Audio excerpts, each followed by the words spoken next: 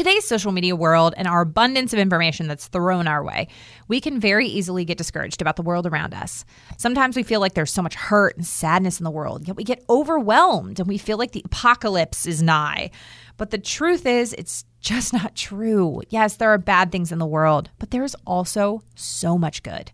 There's so much room for good. There are so many people and businesses that are changing and impacting lives. And sometimes the space between a person's success or failure when it comes to doing good is just a matter of support or education or access to the right resources. The fact is, we cannot change the world on our own. We were made to do it in community. Welcome to Business with Purpose. I'm your host, Molly Stillman of StillBeingMolly.com, and this show is all about bringing you the stories behind the brands, companies, and small businesses that are changing the world. Each week, I interview an entrepreneur, a CEO, nonprofit director, community leader, or just an all-around amazing person who's trying to make a positive impact not only through their personal life, but also with their professional career. My goal is to show you that no matter what you do for a living, you can make an impact right where you are. My guest this week is Kathleen Kelly-Janis, an award-winning social entrepreneur, author, and lecturer at Stanford University. The Stanford. As an expert on philanthropy, millennial engagement, and scaling early-stage organizations, her work has been featured in the Wall Street Journal, Huffington Post, Stanford Social Innovation Review, TechCrunch, and the San Francisco Chronicle. She's the co-founder of Spark, the largest network of millennial donors in the world.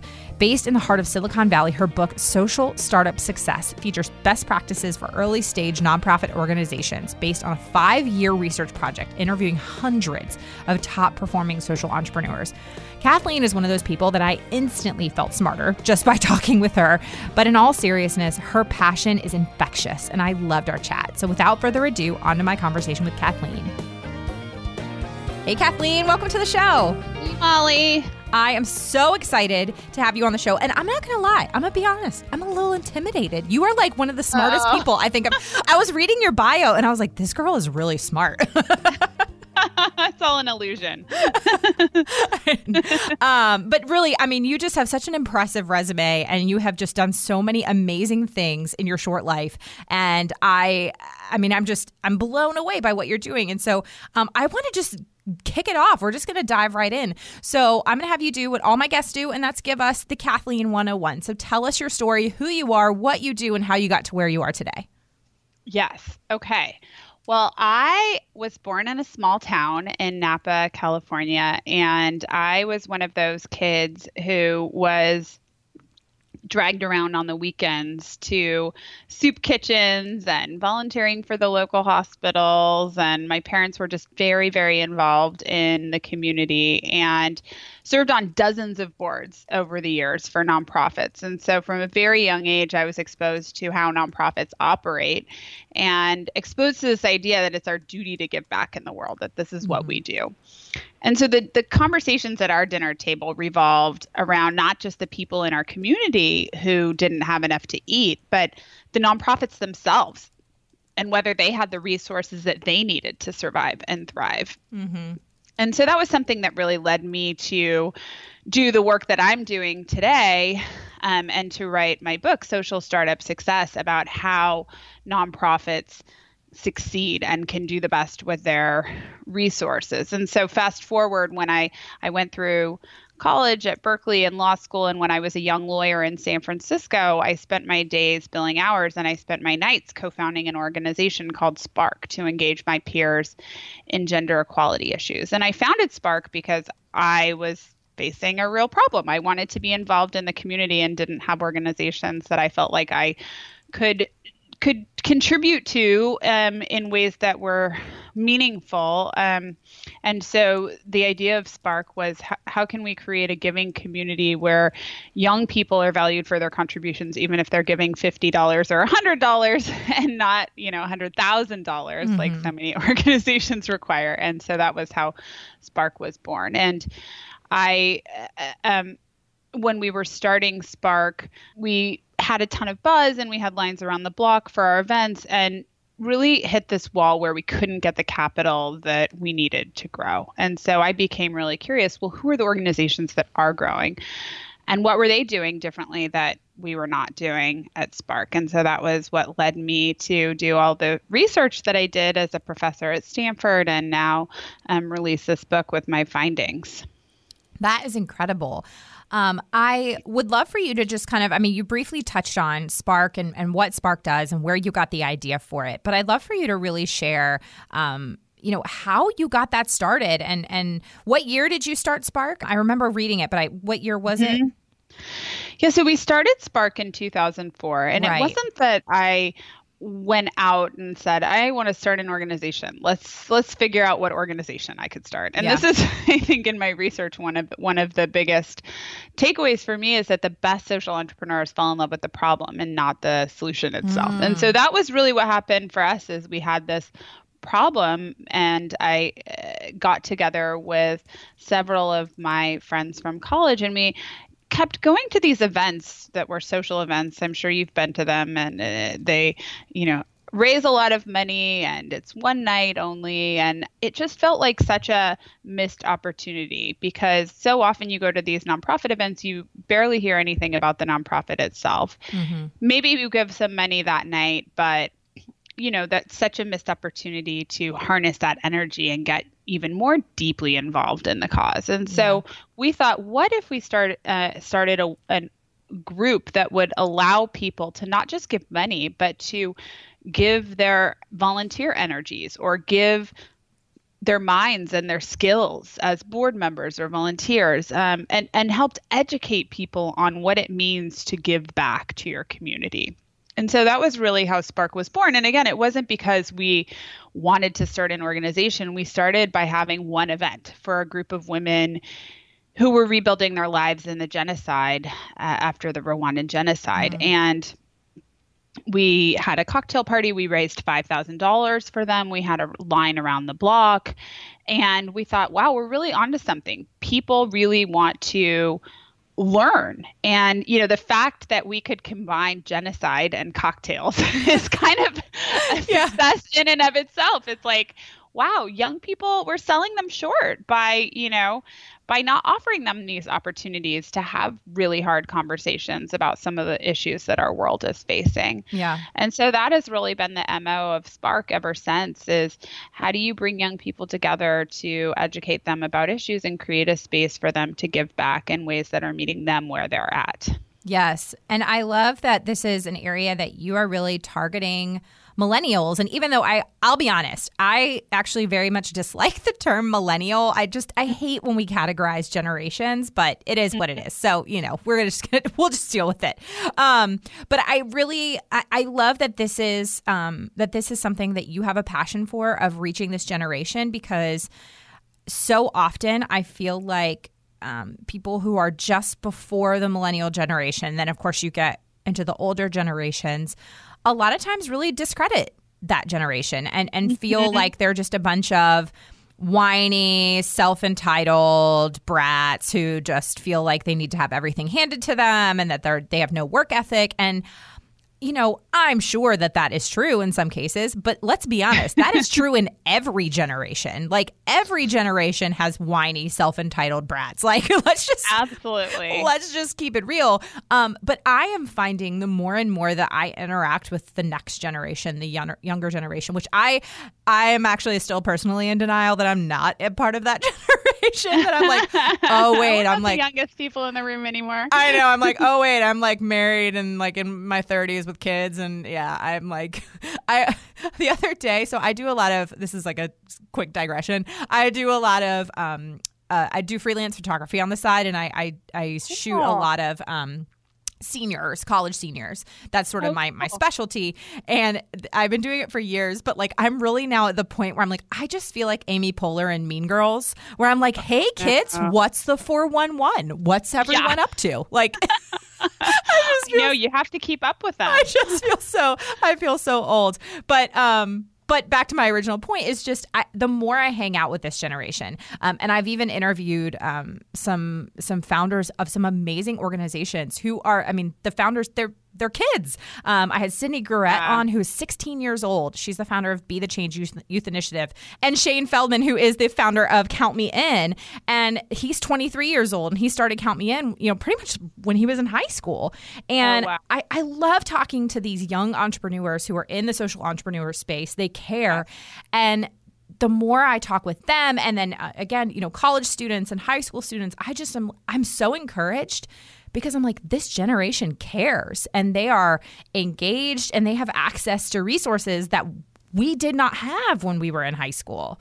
It's absolutely true. I mean, we are living in a philanthropic renaissance. Yes. There are more ways to get involved in making this world a better place than ever before. And a huge part of that is being driven by the next generation. 85% of millennials now ask a company what their social cause is before getting involved, before taking that job.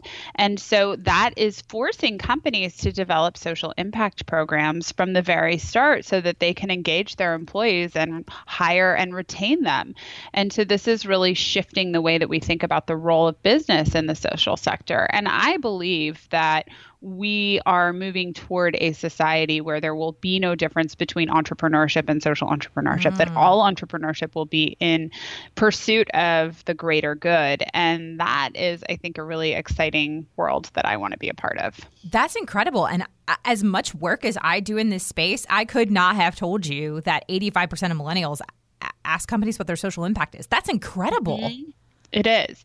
And I see this with my students at Stanford. I feel like when I was going to college, it was like either you were on this nonprofit track or you were on a corporate track to go to a corporate law firm. And right. Young people no longer see those divisions in the same way, and they are looking for ways to make social impact in even the for-profit sector. And I think that this is really shifting the way that we think about the role of business. That is amazing. And that continues to encourage me in so many different ways, because I mean, that's where my heart lies. And, I am the crazy person who, emails companies and asks them about their supply chains. And I mean, I'm that person, and I'm okay with it. But to know that there is a group of people who are doing the same thing, and I reach out even to the big companies, and I love seeing that companies like Target now are even have, an entire section on their website dedicated to their corporate social responsibility and talking about all the ways that they're giving back in their community, the ways that Target is cleaning up their supply chain. They're not perfect yet, but they are working at it, and they are being very transparent in that. And I love seeing these big companies that are doing that, because it sets a standard, and eventually other companies will have to follow suit, because the more and more people that wise up and see the realities of the garment industry, or they see the realities of forced labor or cheap labor, the more and more that we talk about these issues, this next generation, like, they're not going to buy from Walmart knowing that, that they're using slave labor. Yep. Like, they're not going to do it. And absolutely. So it fires me up to know that these kids are really, they care. And I shouldn't even call them kids, these young adults, or these youths, the two youths. Yeah. Absolutely. It's employee driven, and it's also very much consumer driven. And I think that that's going to be a really important combination. Yeah. And the more especially engaged that everybody gets, with politics and things like that. And people say like, oh, well, my vote doesn't matter. And I just say, you know what? The truth is that you vote every single day by the way you spend your money. Every single day, true. You are voting for the kind of world you want to live in, for the kind of companies you want to support, for the kind of businesses that you want to see thrive. You're voting by the way you spend your money. And so, it's something I feel like I preach all the time.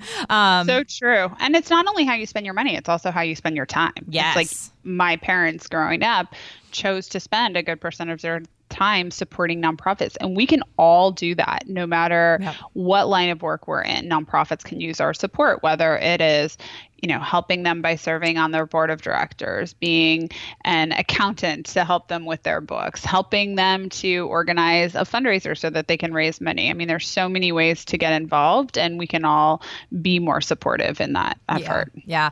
I've served on the board for quite a few organizations as well. And it's funny because my parents also very much instilled that in me. So that just reinforces, like, hearing that from you, and knowing that that's something that my parents instilled in me, it just reinforces my drive to talk about these things with my kids. And it's something I try to do with my kids, even at a very young age.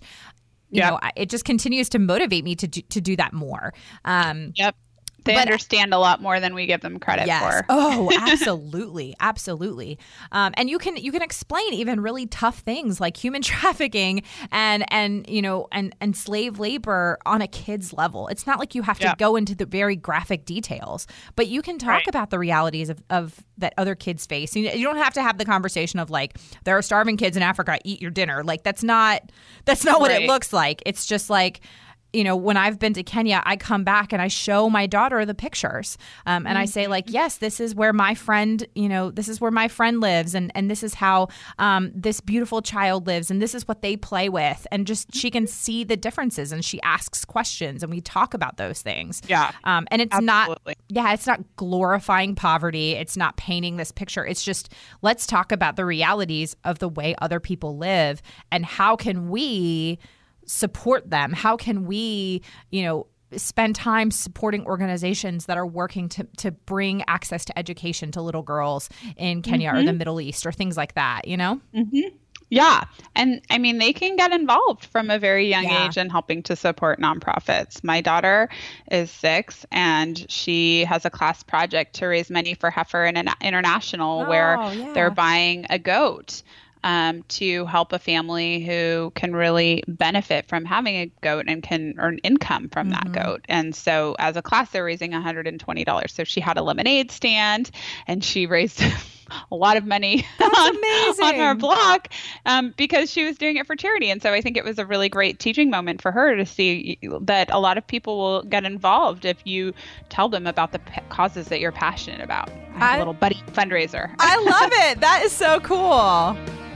I know you're loving this conversation with Kathleen, and I just wanted to take a moment to thank our sponsor, CauseBox, who is able to help make the show possible. As you know, CauseBox is my favorite ethical subscription box. I've been a subscriber for over 2.5 years. How it works is each season, a new box is filled with everything from accessories and home goods to the best in skincare and wellness products that are not only amazing, but they are also doing the most good. And each box delivers incredible value with a guarantee of over $150 worth of products for only $54.95. Or if you use the coupon code MOLLY, you get $15 off. Now, the products are not just beautiful, they are also useful. The summer box is here, and I am just flipping out over what's inside. The Turkish towel is incredible. The water bottle is so functional. The clutch from Tribalive is to die for. Everything is amazing. This particular summer box is filled with over $300 worth of ethical and fair trade goods. I'm in love.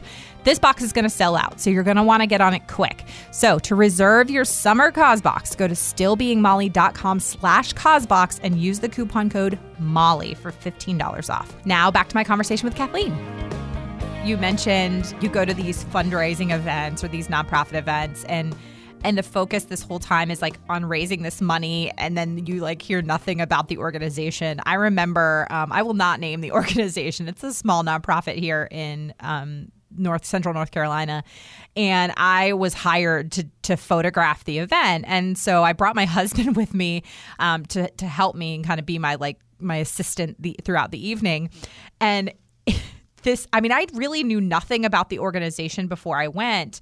But they kind of gave me like this 36,000 foot synopsis, obviously when they were hiring me. And I went there and I remember like people were just shelling out money. And the more I heard about the organization, I was like, what? Like, what is this? Like, what?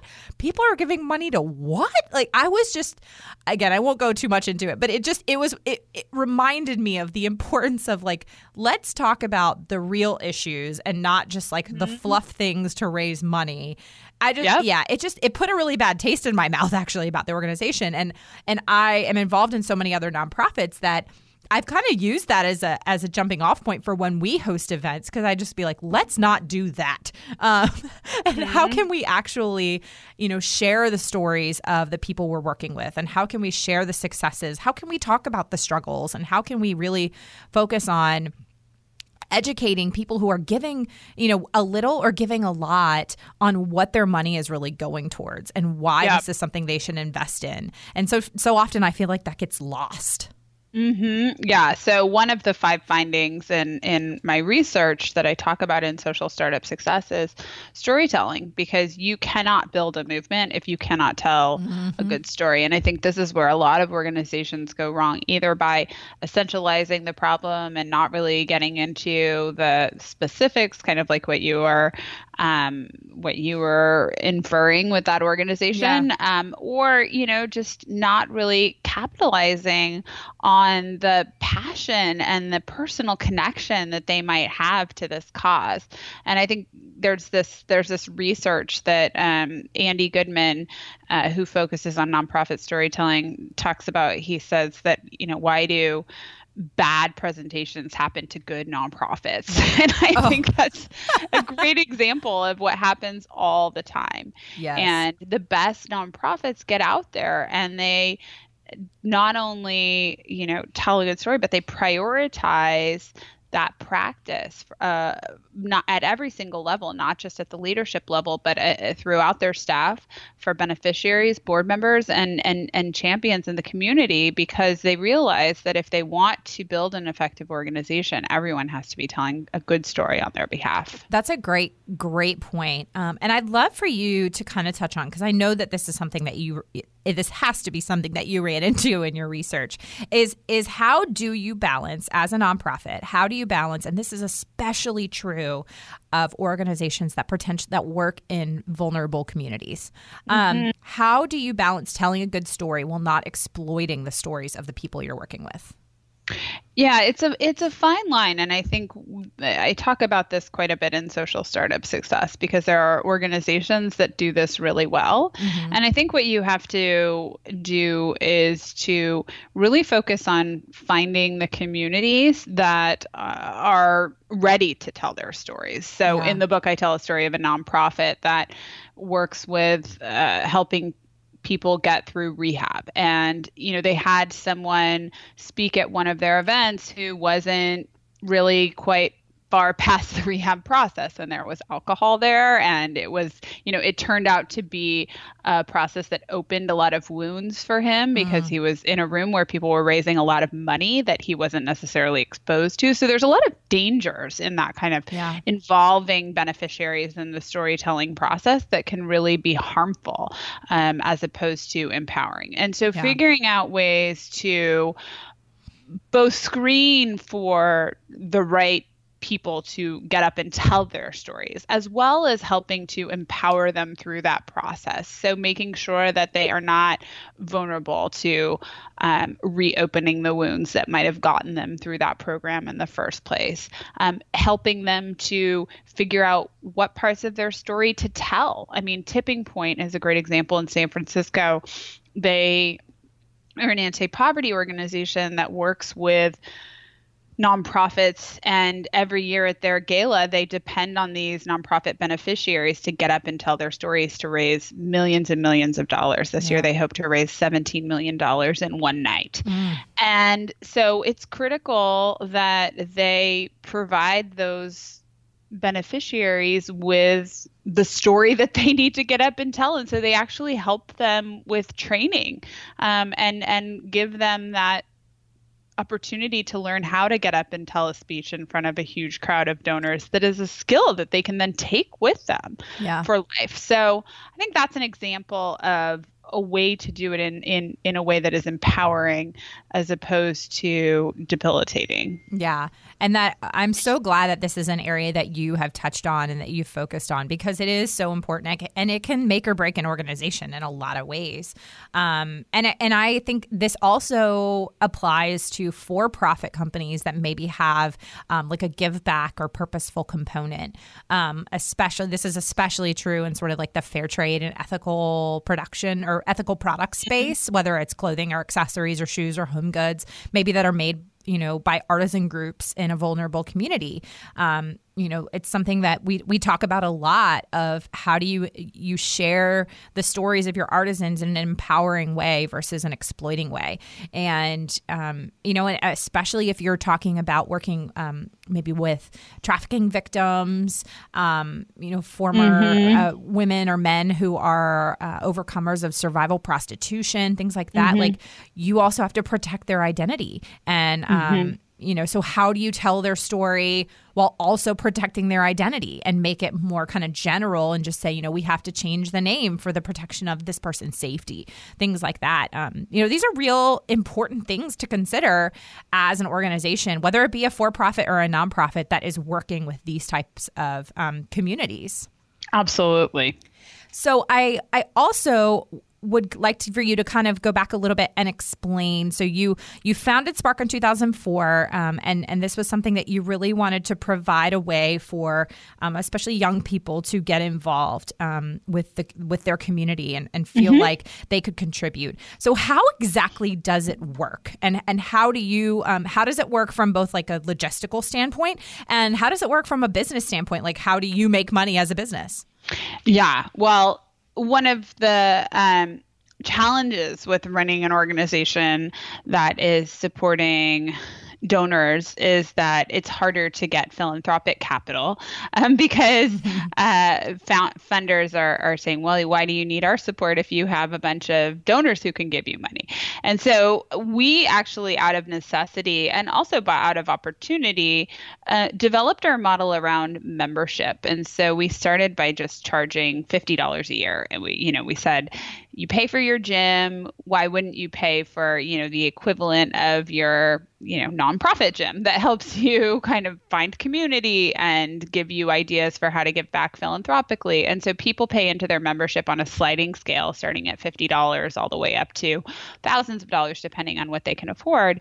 And then that buys them into the community, which gives them the chance to meet other members who are like-minded, to learn from educational events, to be a part of our investment committee so that they can help participate in deciding where our collective grant making goes, as well as help solicit ideas for nominations for potential organizations that Spark supports. And so our members can get involved in any number of ways. And I'll give you an example. We supported an organization called Akili Dada, which is an education organization based in Kenya. And it was a small organization. So our collective money was able to have a big impact on these scholarships that they were giving to girls. But our Spark donations didn't end at the $5,000 grant that we gave for their school scholarships. We helped, for example, find one of our Spark members who was able to get them all up on QuickBooks because the organization wasn't really able to find that expertise internally. And so we were able to find one of our members to step up and do that for them. We had members who decided spontaneously that they wanted to host fundraisers for Akili Dada. So that helped raise even more money on their behalf. And we had the founder come speak to our members here in San Francisco and give that personal connection for where the money was going. And so this is an example of kind of how the holistic approach to giving helps deepen our members' philanthropic journey very early on. And the idea is that if you can cultivate this sense of giving back and give people the tools for how to be philanthropists in their 20s and 30s, that these are skills that they will take with them throughout life, because we believe that philanthropy is something that starts now. It's not something that happens, much later in life if you're lucky to have some extra pennies to give. Yes, absolutely. Absolutely. And I love the structure of it and just the focus of it and the goal of it. And I think like I said, I think it's incredible what you're doing. And I'm just so grateful for you sharing your story and for all that you do. And especially as a professor at Stanford and just the way that you've given back in so many other ways, you're just leaving an incredible legacy. So I just have to say kudos to you. Thank you so much. I'd love for you to just kind of briefly share where people can find you, and how they can get your book, Social Startup Success, and all of that. Yeah, so you can find me online at KathleenJanis.com, and you can find Social Startup Success at any local retailer or online bookseller. And I have a ton of resources on my website that you can access as well, including an evaluation toolkit and various blog posts with ideas for how you can get involved in social causes. That is amazing. And I will have all of that information in the show notes for the listeners. But this is actually my favorite part of the show, where we get to transition a little bit and I get to ask you just some fun questions. And this is also the portion of the show where my husband, who is my amazing executive producer, as I title him, where he gets to insert a sound effect of his choosing to transition us to the get to know you round. So, oh boy. I know. Kathleen, are you ready? I am ready. We just had an amazing fundraiser for Hoop. Hoop? My anti-circumcision movement. Believe it or not, we brought in over $40,000. Unbelievable. Sounds like you saved enough skin to make 10 new boys. So my first question is, what is your guilty pleasure? Sometimes I watch Entertainment Tonight. I love it. I haven't watched it in years, but I definitely watched it like in high school and early college for sure. Sometimes you need something mindless. Yes. Mine is The Bachelor and Bachelorette. So I completely. It's going really deep in the gutter. Yeah. My husband will just be like, why do you watch this? I'm like, I don't know, but I've been watching it for years. Like, I can't stop. I am not past that. I love it. The second question is, what is the first career you dreamed of having as a kid? I thought I was going to be a doctor, and then I took honors chemistry, and my dreams disappeared. Did you want to be a specific kind of doctor, or? I was interested in helping families, but I've found other ways to help families. Yeah, exactly. No, I completely understand. What is a dream that you have always had that you have yet to achieve? To raise really incredible children that give back to society. That's a good one. That is a good one. And my last question for you is, for what are you most grateful for today? I am most grateful to be able to do the work that I care about, because I know that this is a luxury and a privilege, and I hope that I can use this luxury and privilege to give back in more ways than I ever imagined. That is awesome. And I love it.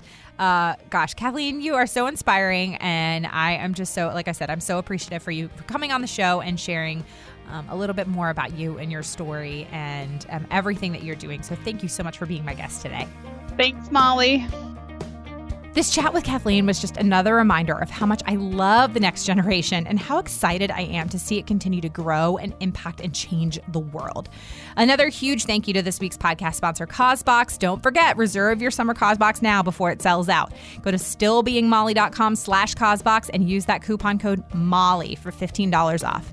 Thank you so much for listening to this week's episode. If you're a first-time listener of the show, welcome. Be sure to visit the archives for past shows featuring amazing entrepreneurs and business owners who are literally changing the world with their businesses. And if you're a regular listener of the show, thank you so much for tuning in and week out, and thank you for your support.